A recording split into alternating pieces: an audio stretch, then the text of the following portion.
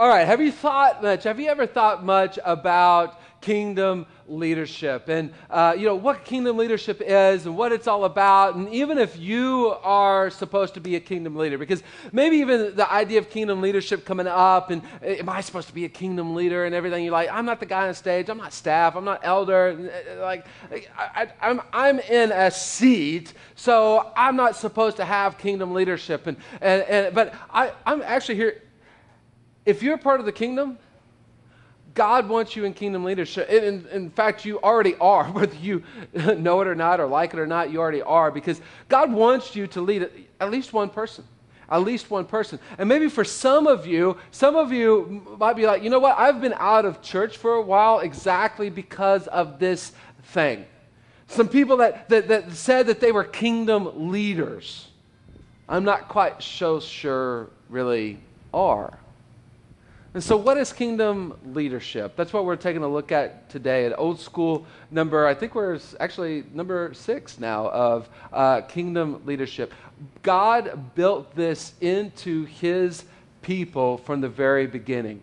And where we left off Israel last week, 75 guys went up the mountain, and God had a feast prepared for them at a grand table. And when they got done with the feast, all but one went back down the mountain. Moses stayed up on the mountain, and God began to give him the blueprint for what was to be the tabernacle, the actual, the place, the building that was going to house God's presence, and that was where they were going to worship God. There's going to be no idols. Everything they made was not going to be an idol. Everything they made was going to be a tool for worshiping God.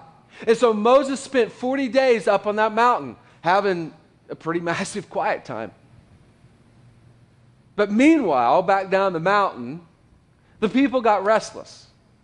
The people got restless. They didn't know where Moses was or what happened to him. And so they went up to Aaron and they said, hey, Aaron, your brother, Moses, hey, we don't know what happened to him. So why don't you lead us, make an idol for us representing God, and why don't you just finish the journey? Aaron thought, it's a pretty good deal. Pretty good deal. That'd be kind of like I took a teaching sabbatical this summer, but that'd be kind of like me taking a full sabbatical. Maybe about a week longer than you expected.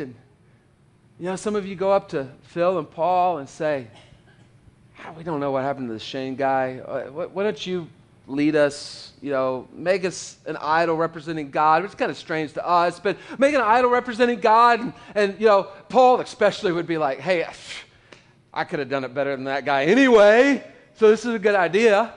It's a good idea, Amen out of that one. Nobody ever says amen until then, right? And so this is what happens when the people in Aaron take over leadership. Aaron saw how excited the people were about him making an idol. So he built an altar in front of the calf. Then he announced, tomorrow we will have a festival to the Lord. The people got up early the next morning to sacrifice burnt offerings and peace offerings. After this, they celebrated with feasting and drinking, and they indulged in pagan revelry. Now, some of you are like, I am only here because last week you promised us a drunken worship orgy. Where is this? Well, that last, indulged in pagan revelry, pretty much every other translation translates that they got up and to play. Now, most commentators agree with this one commentator. The verb translated play suggests sex play in Hebrew, and therefore we are probably to understand drunken orgies. So here we go.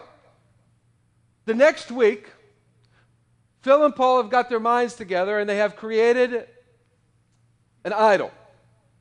You guys come in and you're so excited about this idol, you just start jumping around and yelling and taking your clothes off, open up the Smirnoff, tilt it back, and you just start having sex with everybody.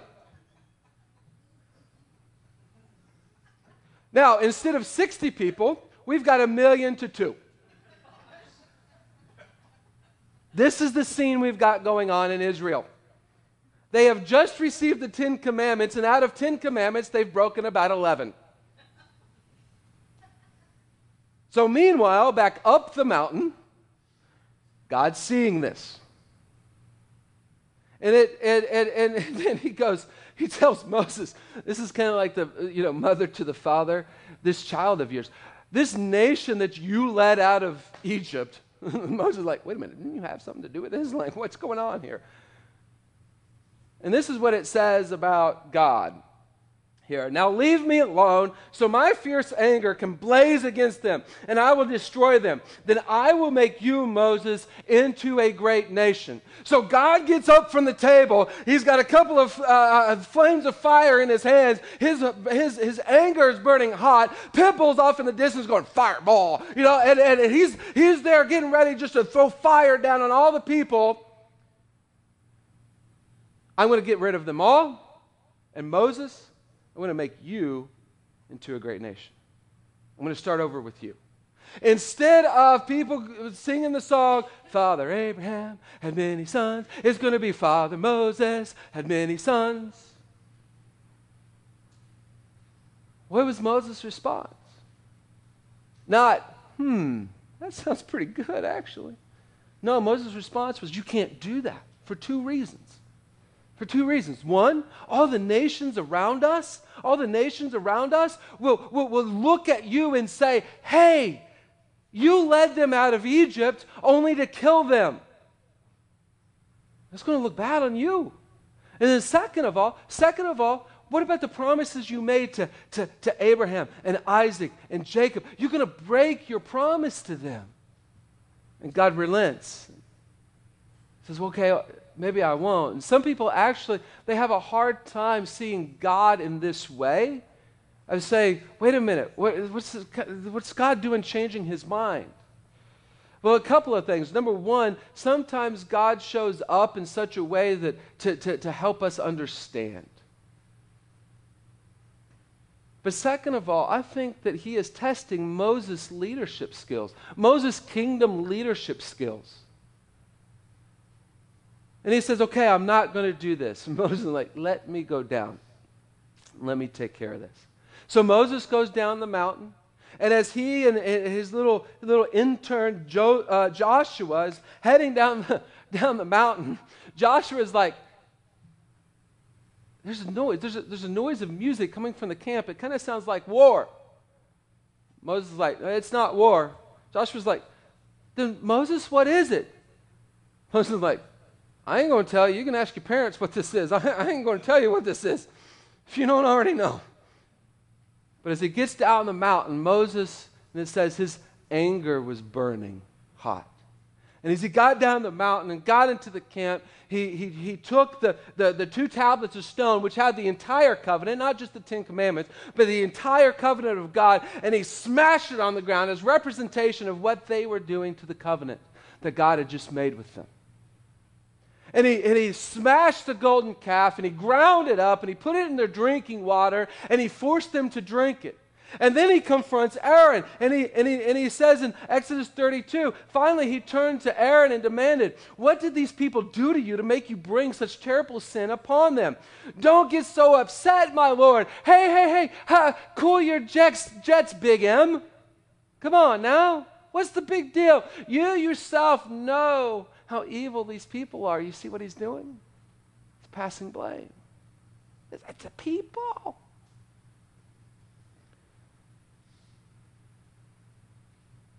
They said to me, make gods who will lead us.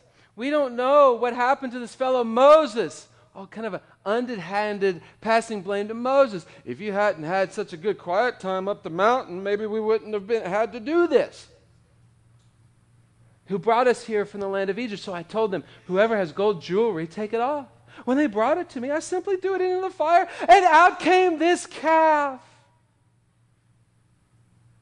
Now, it's one thing to pass blame, it's another thing to flat out lie, right? It said that Moses or Aaron fashioned the golden calf. Now, yesterday, someone was talking to me, and they said, Yeah, I got on my phone to check the radar, and Facebook just opened up. Anybody been there? Got on your phone to check something, and Facebook just automatically opened up, This is like what Aaron is doing. I don't know what happened. The calf just came out of the fire. Moses saw that Aaron had let the people get completely out of control, to much to the amusement of their enemies. And then what Moses did next was he called out, he said, "Whoever's for the Lord, come to me." And so a lot of the priests came to him. He started handing out swords. And he told them, go through the camp, just start swinging the thing, whatever happens, happens. And 3,000 people died that day. And a lot of people have a difficult time with the Bible because of this story. You're like, man, this is harsh. But something had to happen. Remember, this is a ragtag bunch of slaves coming up from Egypt to what we now know of as Israel. However, at that point in time, it wasn't Israel, and there was not a fence around the border that says, do not occupy until the Israelites come back. This land was occupied. And the rumor started filtering out among the nations around, saying this ragtag bunch of slaves is going to come up, and the rumor is that they're going to destroy us in order to take over this land. And these are wicked, evil, nasty, bad, ruthless people. All these nations around. And so now it said they had lost control to the amusement of the nations around. That's not just that they were laughing at them. That was that they were taking up arms, getting ready to come destroy this group of people so that they didn't take over this land. The very future of Israel was at stake here. And Moses was saying, we've got to get control or else we are going to be destroyed. Parents, you ever had that moment you need to get control? You kind of gone above and beyond, and we're not talking about heads rolling, but kind of gone above and beyond. My go-to is open palm on the table. 4 boys, all going nuts. Wham! Try to get everybody to jump, right? So that order is restored. He was trying to restore order. And then the next morning, what's next, right? What's next after this story? The guilt and the shame and the embarrassment. The reminder of what you've done because you're picking up dead bodies because you guys were so out of control. What's next? Maybe you feel like that in your own life. What's next? I'm in a place where I'm out of control. Found out this, not me, just potentially, hypothetically. What if you found your name on Ashley Madison? What's next? What if you have porn addiction? What's next? What if you have a gossip and lying addiction? What's next? What if you have sex addiction? What if you have a relationship addiction that leads to you doing whatever with whomever in order for them to love you? What's next? What if you have an identity addiction so much that you're just are willing to do whatever to your body in order to have an identity? What's next?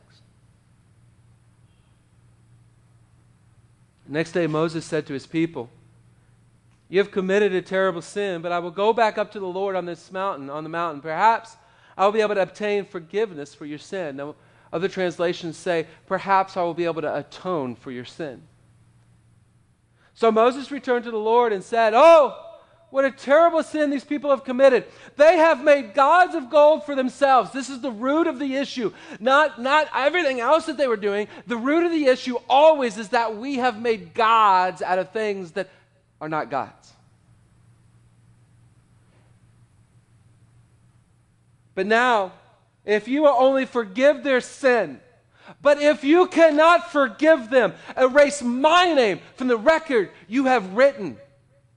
Moses was up the mountain having a time with God. He had nothing to do with their personal responsibility in this sin. However, the atonement is taking personal responsibility for something that is not your personal responsibility. And this is what Moses did. He stood in the gap and said, if you cannot forgive them, kill me instead. Kill me instead. Here we've got a case study in leadership versus kingdom leadership. A case study to show us what leadership looks like and what kingdom leadership looks like. Leadership, seeking fame. That's what Aaron did. Hey, you be our leader. All right. It's about time. Kingdom leadership seeks mission. Seeks mission. Moses, I'm going to kill them all and make you the father of the nation. No, God, you can't do this. You've got a mission that you've already started. Kingdom leaders seek mission, not seek fame. Leadership, no accountability. I'm not going to hold myself accountable. I'm not going to hold you accountable. Kingdom leadership, accountability. I'm going to hold myself and all of us accountable. Leadership passes blame. That's those people's fault. Kingdom leadership atones. God, if you can't forgive them, kill me instead. Kill me instead. Will we be an Aaron or will we be a Moses? And guess what? Guess what? Marketplace, on the marketplace, this all works too. A guy by the name of Jim Collins calls this a level 5 leader. Those of you that have read Good to Great. He's not a Christian. And he's done study, research, and found that leadership, great leadership, no matter where at, has these qualities. But how much more inside the kingdom do we need to have the qualities of seeking mission, accountability, and atonement? Because see, the thing is that kingdom leaders know something else about atonement. Know something else about atonement. The only way to find God's presence is through atonement. See, this is what Moses was understanding and getting. See, 2 weeks ago we talked about God saying, wash your clothes. Last week we talked about the blood of the Lamb, right? And Moses was putting all of this together and understanding that the only way to be able to have direct access to God, the only way to have a God feast, the only way to have a personal relationship with God is not by being perfect, is not by following the 10 Commandments perfectly, but it is through the atonement of our lives. That something's got to stand in the gap. Moses got this. And he told God, don't kill them, but kill me instead. And God was preparing us in the Old Testament for who? Sunday school answer, right? Jesus. He is the atonement. He is the one that took personal responsibility for our personal responsibility of sin. What next in anything that you're facing? Repentance. God, wash me in your blood. Wash me in your blood. Please. Because I want a relationship with you. It's the only way to heal marriages. It's the only way to heal lives. It's the only way to heal identity. It is the only way to heal. It's through atonement. Because kingdom leaders that know direct access to God is the only thing that matters know something else about direct access to God. When Moses came down Mount Sinai carrying the 2 stone tablets inscribed with the terms of the covenant, he wasn't aware that his face had become radiant because he had spoken to the Lord. Do we want a life that shines? Do we want a life that shines? Because the only way to have a life that shines is to have a direct, personal relationship with God, and the only way to have that is through the atonement, the blood of the Lamb. Because kingdom leaders know one last thing, one last comparison. We can either look good or we can have a life that shines. We can either look good or we can shine bright. See? Seeking fame, no accountability, passing blame, that's all about looking good, right? Am I looking good?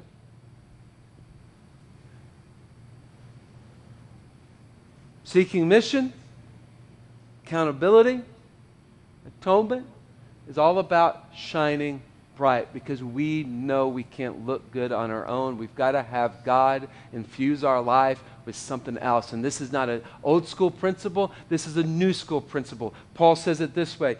The old way, 2 Corinthians 3:7, the old way, which with laws etched in stone led to death, though it began with such glory that the people of Israel could not bear to look at Moses' face. He is tapping into this story. For his face shone with the glory of God, even though the brightness was already fading away. Shouldn't we expect far greater glory under the new way? Now that the Holy Spirit is giving us life? Now that we have the Holy Spirit, shouldn't we expect a far greater glory than the glory that Moses got when his face shone? Paul is challenging the Corinthians to live in a daily presence of God so that their life will shine because they have been with Jesus. That's the same exact thing that God wants for all of us today, is for our lives to shine because we've been with Jesus. This isn't pray a prayer and you're good. This is a daily connection with God. And if you've never asked God to forgive you of your sins, for the atonement, I challenge you.